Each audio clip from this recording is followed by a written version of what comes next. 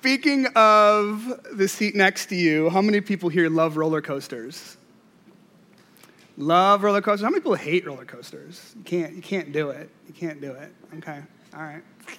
So I personally love roller coasters. Love them, love them, love them, love them, love them. There's just something about that feeling of weightlessness. I mean, especially if you want to lose weight.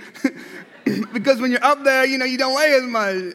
And so, that's you, this is dad joke going bad here, but you just like roller coasters. And there's nothing like that feeling of your stomach like on the back of your teeth. I mean, it's the best. And it's really cool because you're terrified and totally free all at one time. And you lose control. Like, you're just like, you just totally lose control. Some people really lose control. Anybody ever been on a roller coaster that's happened? Has that ever been you? Thank you for admitting to that. That's very brave of you.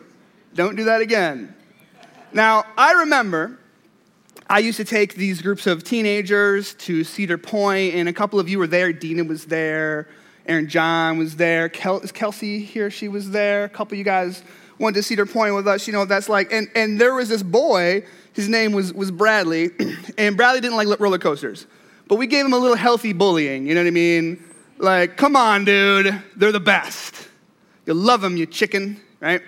And so he went on this roller coaster, and I think it was called the Maverick, and there's like this little bridge on the Maverick where you could see the people coming off of the cars. And I remember seeing this boy in this cart after the roller coaster ride was done, and he looked like a lizard. He was green. But he looked like a dead lizard because he was kind of like pasty and white and pale.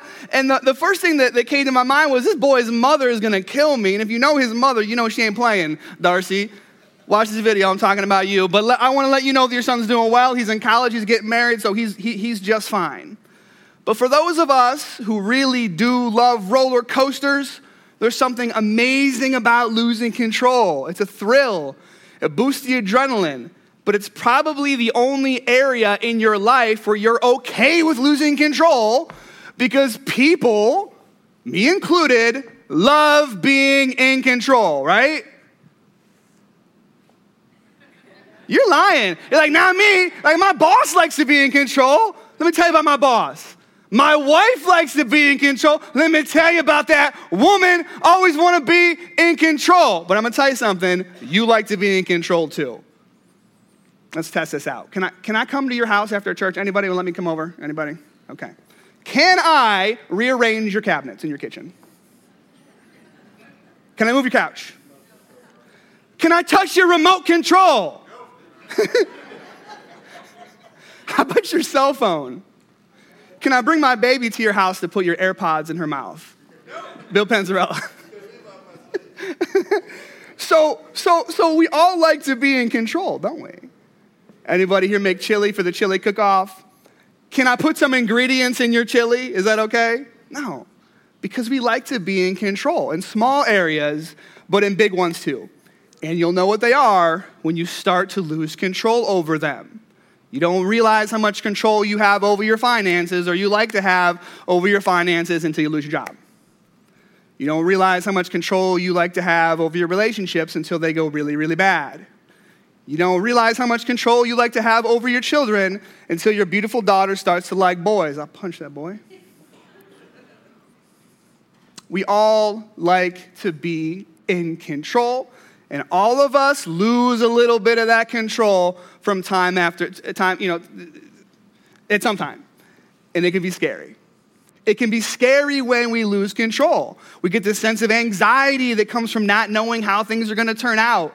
There's that fear of the unknown, and everything you tried has failed, and the old ways aren't working anymore. If you've had kids, again, you know what this feels like. If you've had any sort of relationship, you know what this feels like. It's hard to know what to do when you start to lose your grip on things. So as we continue in our second week of this series, I Choose, I want to talk about something that you can choose over control.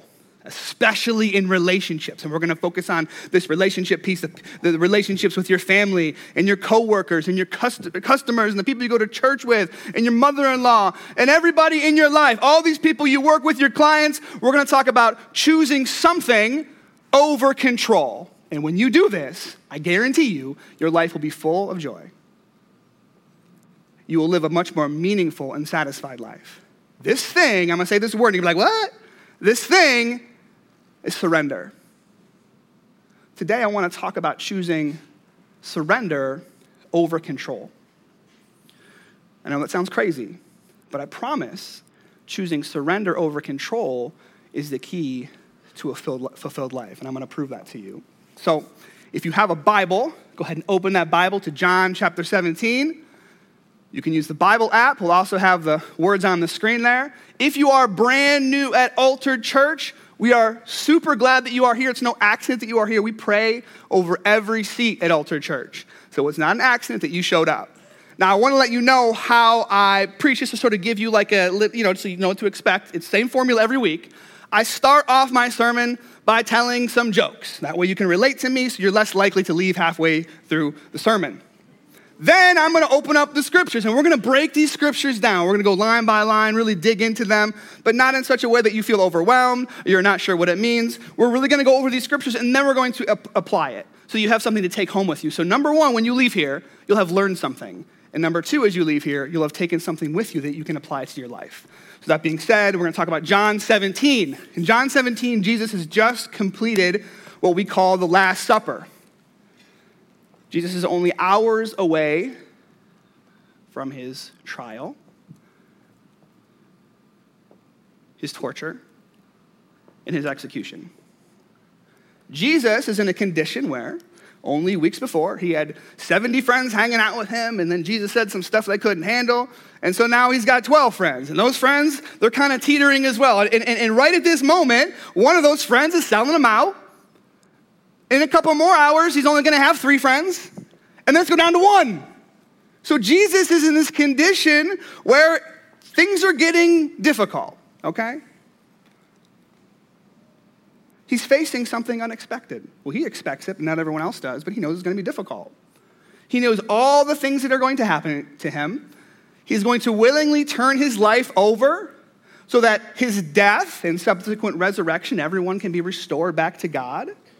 Jesus knows that everything is riding on him, that his mission on earth has come down to these hours, and he's determined to willingly give himself over to that mission. And this would be one of those situations where if it was us, we start to feel like we're losing control. Control is slipping away. Again, Jesus knows that his friends will betray him. He'll be beaten and tortured and humiliated and killed. So if you can think a little bit about how that might feel, use your imagination, you can put yourself into the shoes of Jesus, or rather the sandals of Jesus. You can kind of think about what he might be going through. And so as we open chapter 17, we see that Jesus is praying. He's praying. He's asking God, first of all, to care for and to protect his disciples. And second, he's asking for the protection of the church, believers like you and me. And what's really fascinating to me as I'm reading this is that Jesus is praying these prayers to God to take care of his friends, to take care of us, but he really didn't need to. Because Jesus gave over control when he had full control. Jesus gave over control when he had full control. First of all, he gave over control to God. Second, he gave control over to the people who'd be arresting him and executing him. Why would he do this? He's doing this because he knew for the sake of the world, for the sake of our souls, he had to choose surrender over control. Jesus surrenders his will over to the will of God. He surrenders his life over to the people who are going to try him and execute him. Because surrender for our sake was more valuable to him than control for his sake. And that's where we're going to jump into the text right here in John 17. Now keep in mind, Jesus has just prayed for his disciples. He's prayed for their unity, for their protection. And now he says in verse 20, my prayer is not for them alone. I'm praying not just for my disciples. I pray also for those who will believe in me through their message. In other words, Jesus is advocating and praying for all of us that have heard the message of the gospel and believed. He's praying for every single person in this room, everyone that you know who is a believer in Christ, every believer throughout the history of the world. Now, keep in mind that whatever he's praying for is going to be really important. Really important. Worth paying attention to. How do I know? Because this is the last prayer that Jesus prays in the book of John. In his last prayer, he was thinking about us. In his last prayer, he was thinking about the church. And this is what he prays for. That all of them may be, what's the word? One. All of them may be one, Father, just as you are in me and I am in you. Jesus' last prayer is about us. It's about the church. It's about unity. Jesus is praying that we are one just as he and the Father are one. Distinguishable and different, yet united in mission, purpose, focus, vision, and love. Jesus' last prayer is about us. It's about the church. It's about unity.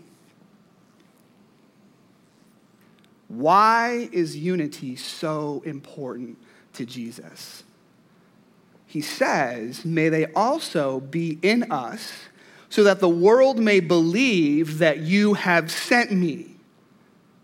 The unity of believers would be evidence to the world that Jesus was who he says he was. So just wrap your mind around this.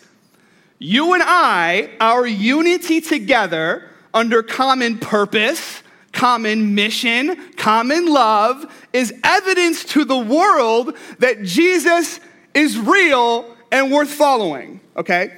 So think about all the things that we do in the church, like having an Easter event and having a Christmas event and small groups and discipleship programs and music, outreach events, all the stuff we do in the church is less important than unity. Unity was the primary tool of us proving to the world that Jesus was worth following. Think about that. Really think about that. Why? Because the world is full of disunity and discord and fighting and bickering and selfishness. And if our church looks like that, if the body of believers looks like that, then the world says, you're not worth following because I can find the same thing out there without losing anything like I will when I come to your church. Because when I come to your church, you tell me I have to love people. I don't got to do that out there. When I come to your church, you say I have to be generous. I don't have to do that out there. So why would they come here into the body of believers if they can find the same behavior out there? That's why Jesus says unity is the most important thing we can do to prove that he is real. Have you thought about that before? I'll be honest with you. I've been a Christian for many years. I went to Bible college, and when I first read this, I couldn't believe it. I couldn't believe it. What Jesus is saying is we have to be different than what we see out here. What we find in the church that Christ prayed for is an upside-down kingdom where the weak are exalted, where there's justice for the broken, where there is power in forgiveness and love. And it's our unity where we model the kingdom of God to the world. Now, Jesus is going to repeat this prayer again. I have given them the glory that you gave me, that they may be one as we are one. I and them and you and me, so that they may be brought to complete unity, to complete unity, to complete unity. See, those words are important. Complete unity. Then the world will know that you have sent me and have loved them even as you have loved me. This time, Jesus changes the language. He doesn't just say oneness or unity. He says what? One more time. Complete unity. Complete unity. Complete unity. And I think this verse is really, really, really important because it removes the justification that we use for preference searching in the church. Christian, listen. We prefer things to be our way, right? Like, that's just human nature. I want things my way. And for every unique person, there is a unique preference for what we want the church to look like. For instance, music. I was in my little room getting ready to come up here and preach, and there was a song that came on the radio I didn't like. I turned it to the next one. Why preference? Nothing wrong with that song, I just didn't like it. We have preference for lighting. I like to worship in a sanctuary that is dark. I prefer not to worship in front of the beating hot sun in front of me, which is blinding me. I prefer not to preach that way, but look, that's what's happening up here, okay? We all have a preference. We have a preference for preaching style. There are people who really like the way I preach. There's people who don't like the way I preach. That's okay. Send me an email. You get to preach next week. There's preferences in the events that we do.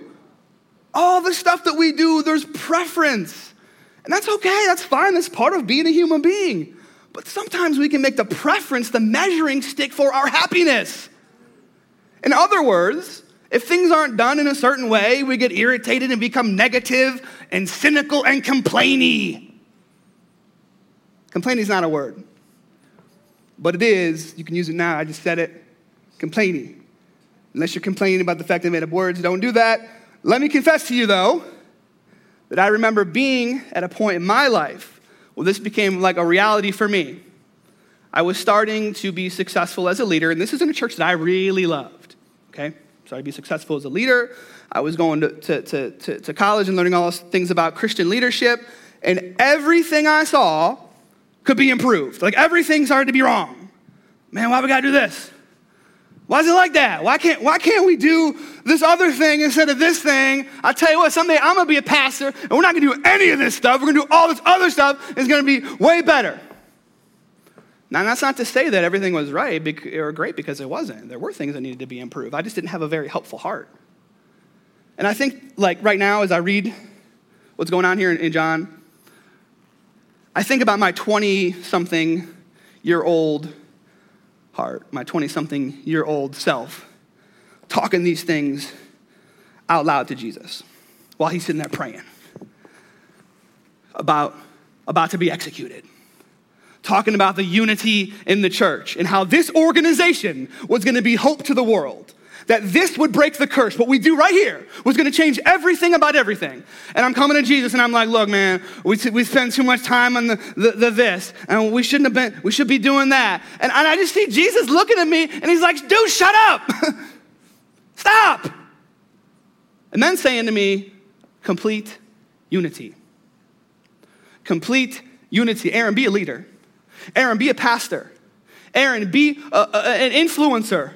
But be unified and be a unifier. Bring people together. That's what I want from you. Bring people together, young pastor. You'll have your chance. In the meantime, be unified. Have a helpful heart. The answer that Jesus gives us for every complaint or irritation that we have with one another in the church is always the same. What is it? What is it? What is it? Complete unity. What is it? Complete unity. But Jesus, the people in my church are serious jerks. Jesus is like, I know my buddies are trying to kill me. I know about your church. I got one too. They're selling me out. They're going to leave me by myself. So I know about your church. I know about the people that sit in that seat, I know about the pastor. I know about the music. I died for them. That's my church. Complete unity. Now, complete unity always requires us to be more loving, more graceful, more forgiving than we would be if we had other options. Now, the words complete unity are like that mysterious force. Like that mysterious force that every parent has that keeps them from leaving town. When they walk into the room with a toddler in the crib and they're smelling something funky. And they walk in the room and it's on them. It's on the toys. It's on the walls. It's on their face. It's poop.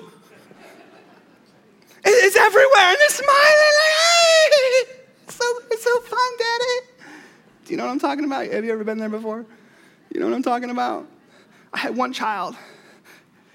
I don't want to give away who it was, but they were so good at this. And I say they because if I said the three-letter word that might identify the gender, you'd know who it was. So I'm not going to do that, okay? But this person was really, really good at that. And it was really hard to deal with that, but I was a parent, I had to love them. If you've ever had a child who's played with the poop and they're still in your life, you're going to fit right in here at the church. Because the church is always going to be a big, nasty mess. I want to say poop all over the place, but I hope not. I hope it's a metaphor. It's a metaphor, okay? But our unity helps us love each other in the middle of that. And it says to the world, we know peace in chaos. We can do that. We can find joy in ashes. And we can show you in the middle of a dying world what radical, heart-changing, destiny-shaping, chain-breaking love looks like.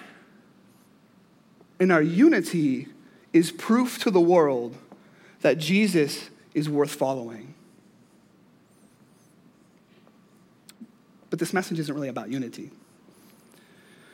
It's about choosing surrender over control. Because when we demand control, then our ideas and preferences and complaints are always more important than everyone else. When we demand control, we don't show grace. We become domineering and unwavering, and our churches look just like those PTO boards and those business boardrooms and those halls where our politicians meet. They're full of pettiness and jealousy and self-centeredness. That's not the church. When our churches and our lives as Christ followers resemble the worst that the world has to offer, we aren't giving hope. We aren't showing the world what agape love looks like, a love of the will, a love of surrender.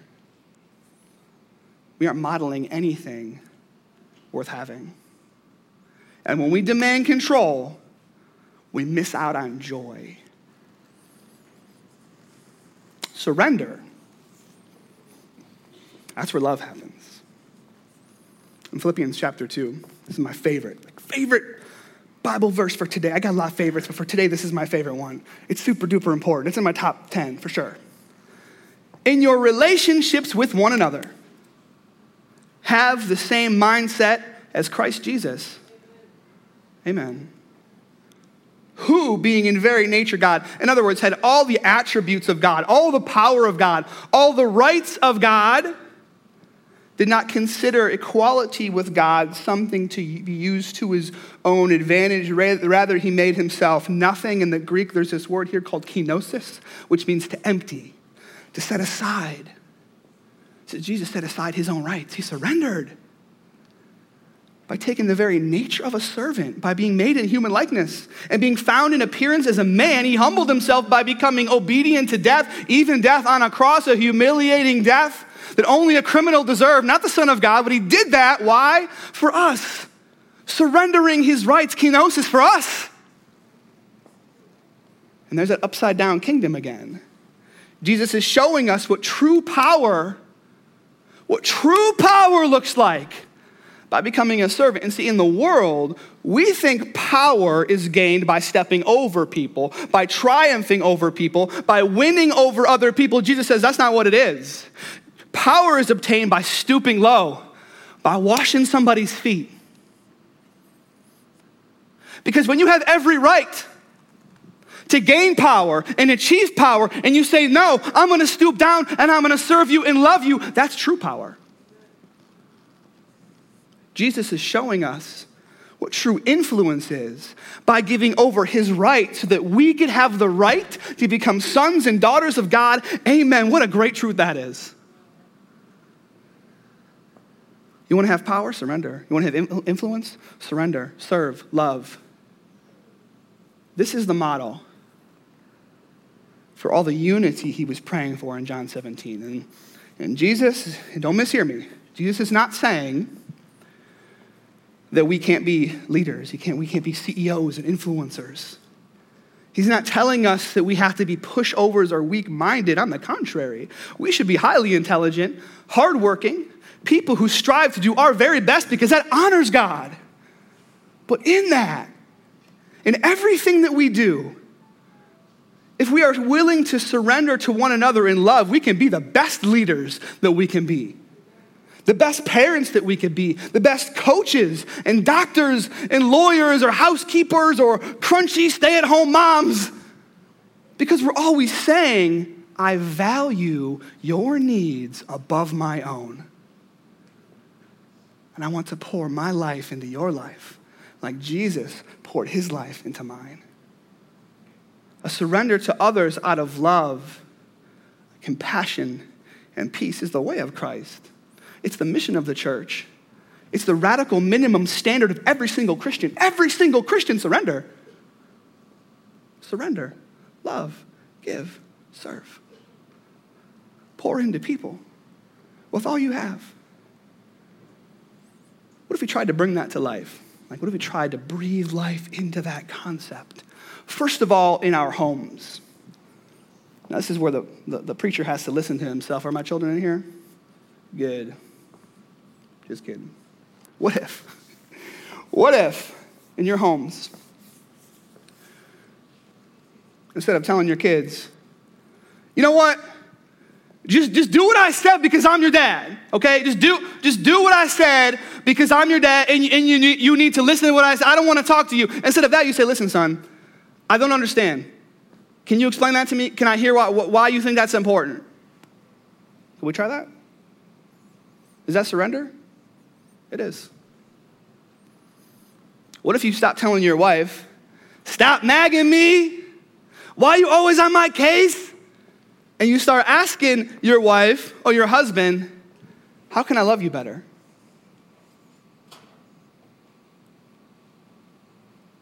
I wish I knew where she was at because I'd ask her, how can I love you better? Send me a text message. You let me know.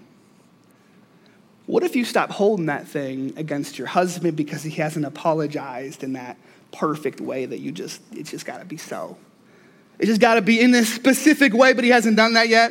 How about you just let it go? What if you said, Dad, I'm really sorry for acting annoyed at you. And that thing that you said about what to watch out for with guys, I want to know about that. Like, I want you to tell me. And also, that dad joke you told me about the dentist, can I hear that one again? You know, when you were like, what time does a guy with a toothache go to the dentist? And you were like, tooth hurty? Tooth hurty? Dad, I want to hear that one again. You got any more, Dad? You're going to be sharing that on Facebook. Brian's going home. He's going to use that as first sermon in New York City. He's going to use that one. But what if everyone in your family said, I surrender my right to be offended. But if I am, I'm going to come to you in love and peace. I surrender my heart to you. I surrender my love to you. I want to serve you. Because unity in our family is how we will honor Jesus and love each other the best way. Anybody here with their family? Can you turn to them and say, I surrender? Can you mean it? Watch what happens. Did you come with a friend? Can you turn to them and say, I surrender? Do you mean it? Watch what happens. How would your job look? Your friendships, the encounters with people at the checkout line or at the doctor's office, if you didn't always have to be right. If you put your phone away and looked for people who needed to talk, you can always tell, right? You can always tell when someone is hurting and they need someone to talk to. We don't do that much anymore, do we? Why not? I'm the chief offender because we got this. What if you stop looking at people on the street or people with mental illness or people with a different skin color with eyes of judgment? What if you got that one friend who loved the State of the Union and you get that other one who hated it and was posting memes all over everywhere? And you got them together and you had coffee and you said, I know we disagree on some stuff. I can see it. But can we agree to serve Christ and figure out ways that we can bring his love into our community? What if at your job, you want to change the culture of negativity so you make it a point to offer praise and encouragement to everyone you encounter because you know they're having a bad day. You know it. Now, control says, I'm going to stay in my cubicle, so let me be. Surrender says it's not my job, but I'm going to make it my responsibility to love others well and breathe some life into this place in the name of Jesus Christ. How about the church? And this is really bringing us back full circle to that prayer with Jesus. What if each of us, those of you who come for the first time, the pastor, the people over here in the front, in the back, Jared Bush back there. What if the ladies who greeted you, everyone in every seat, every man, woman, and child, what if we each made it our responsibility to embrace surrender? What if we pursued that unity that Jesus was praying about? And what if we made it a point to say, you first in every relationship? You first. Oh, there's one bowl of chili. You first. I'm having a bad day. So are you. But you know what? I care about you. And I want to hear from you how I can make your day better. You first. What if we said that in every single relationship? What if you're a single mom? Would it feel better knowing that you could come to a place where people genuinely cared about you and you could be yourself? And where your kids could just be themselves and be crazy with no judgment? And if you were a mom who was married, your kids could act like that too. And you could be yourself. What if you were a woman? Would it feel good to know you could come to a place that you are truly valued for everything that you are? Everything God made you to be, and there are no roadblocks in your path. What if you're a person with mental illness? Would it be comforting to know that you could have a family that wanted to help you with all the stigmas and the labels, all those judgments that you find everywhere else you go? What if you are a person of color? Would you like to be involved in a diverse community that welcomed you and listened to you and cared about life from your perspective and offered to serve you as you led us in making a change in the world? What if you just needed to come to a place and listen? You wonder if you're comfortable knowing that people care and they wanted to listen? What if you wanted to have a place to go where people could hear your hurt? Not judge you and not condemn you, just to hear you. Would you feel comfortable and welcomed and valued if you knew that this place would be a place where you could be loved, supported, and lifted up? Because we have all agreed to choose surrender over control, unity over division, community over conflict. And I truly believe, and when I say I believe, I want you to know I believe. In fact, I want to say I know. I believe that our church that started in a little basement over on East Main Street with those wires hanging down, a little church that just started with a bunch of hope, this church will be a church that sends missionaries and church planters to over 50 countries. And you're looking around like, how's that going to happen? I just said I believe. I believe that we will pray for every seat in this auditorium and we will fill it twice on Sundays, maybe 3 times. And then we will expand to have campuses all over Northeast Ohio. Amen. I believe that we will lead excellent recovery services, that we will create and serve a ministry for the hungry, have exceptional volunteers serving and loving children and adults with disabilities. I believe In fact, I know that we will be a church that bridges the racial divide. I believe we'll be a church that loves and pours into all of the marginalized in our community because that's who Jesus loved, and so we will love them too. Now, you might think I'm being presumptuous or audacious or bold by telling you this. I'm looking around, I don't see any of that. Do you have a plan for that? No, I don't. But I believe that God is who he says he is. And if I didn't believe that, what kind of believer would I be? I believe in a God who brings the dead back to life and breathes hope into broken things. And I believe he will show himself and he will reveal himself to the world through the unified church. How do I know? Because he said so. He told me so. He proved it to be true.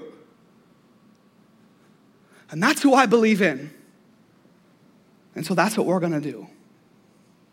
We will continue to build a church that brings the people of God together under a common mission and purpose. We will have differences. We'll look different. We'll dress different. We'll talk different. We'll have different passions. But we will be individually unique, but together. Everything that Jesus prayed for in his last hours. I don't want to let you down, Jesus. I'm going to do it, and we're going to do it. Because you've given us your spirit of power to make it so. I believe that as a pastor, it is my responsibility to share vision and create culture. This has been embedded into my soul, into my identity. I can't change it. Purpose over preference. Mission over me. Courage over comfort. I can't change this. This is who I am. And I promise that it will be my singular purpose and focus for as long as I am here. It will be the singular purpose and focus of my wife and my family to serve this church, this family, so that we can be a unified church. And not just a unified church for the sake of unification, but a unified church for the sake of the true, hope-giving, life-restoring gospel that comes to change the world, that brings heaven to earth. That's why we will create a unified church. I believe that this is what Jesus wanted for his church. And when we do it, I believe he will allow us to change our pocket of history. Is there one person here? Is there one person who will help me with that? Is there two? Is there 5? Is there 10? That's good. Because if we can do that, if we can create a culture of unity, we will get to experience teleo. Teleo is something we read back there in verse 23. Now, we read it as complete unity. Remember I said it like 3 times, complete unity, complete unity, complete unity. And you said it back, or 1 or 2 of you did. Remember that? Remember that? It's complete unity. Mm-hmm. But the word that we read as complete is from the Greek word teleo. It's best translated perfected. Perfected. Jesus is praying that our unity is perfected. How is our unity perfected? If you got a Bible, I want you to underline this and I want you to circle this. I never want you to forget this. This might be the most important thing you ever hear in a church service. John 17, verse 23. Perfected. When we are together in unity, that unity is made perfect in his love for us. And I want you to pay attention because it means that anyone here who puts their faith and trust in Jesus, no matter what your background is, and I mean no matter where you've grown up or how you've grown up or how terrible your parents are or what happened to you in your childhood, no matter what's been done to you or what you've done to other people, no matter who you've hurt or how you've been hurt, No matter what you've said, the perfection of unity is the understanding that God will love you even as he's loved his own son. Do you understand what that means? Even as his own son, Jesus is saying, Father, I want you to love him just like you love me. Just like you've loved me. And I know they can't earn it. I know they don't deserve it, but I want you to love them like me. Understand what that means. That God loves you with the same intensity that he loves his son. And I didn't want to read this part earlier because I didn't want to just gloss over it. I want us to sit and think about the truth of this. He loves you just as he loves his son. Just as he loves his son. And so, as we pray for every one of these seats here, and I promise you, we're going to do that every week. We're going to pray for every single seat. But that means that your attendance is not an accident. Sometime back in eternity past, God said, on this day, this smiling face, this broken heart, this dysfunctional story is going to come to church on this day in that seat and hear this word.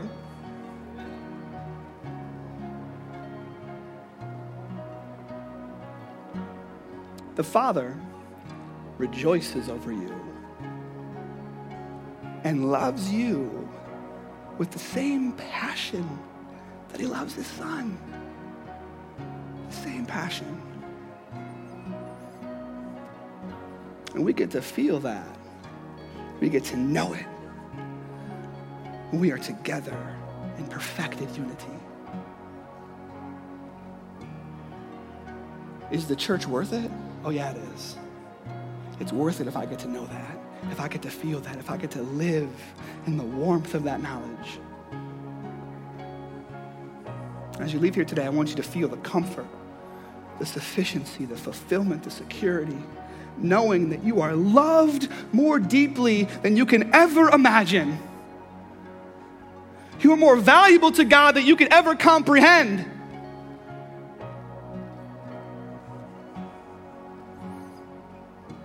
So let's agree that God is good.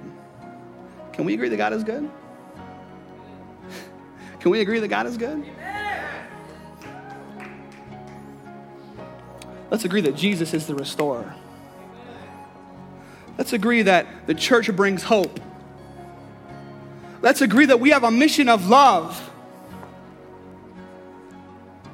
And let's agree that we have a destiny, a purpose to bring people to the feet of Jesus Christ so that their eternities can be changed, so their souls can be restored, so they can be perfectly washed in the love of Jesus Christ. And let's do this together, church. Good news to the poor, comfort for the brokenhearted, freedom for the oppressed, sight to the blind, joy out of ashes. In Jesus' name, together we are a movement of God.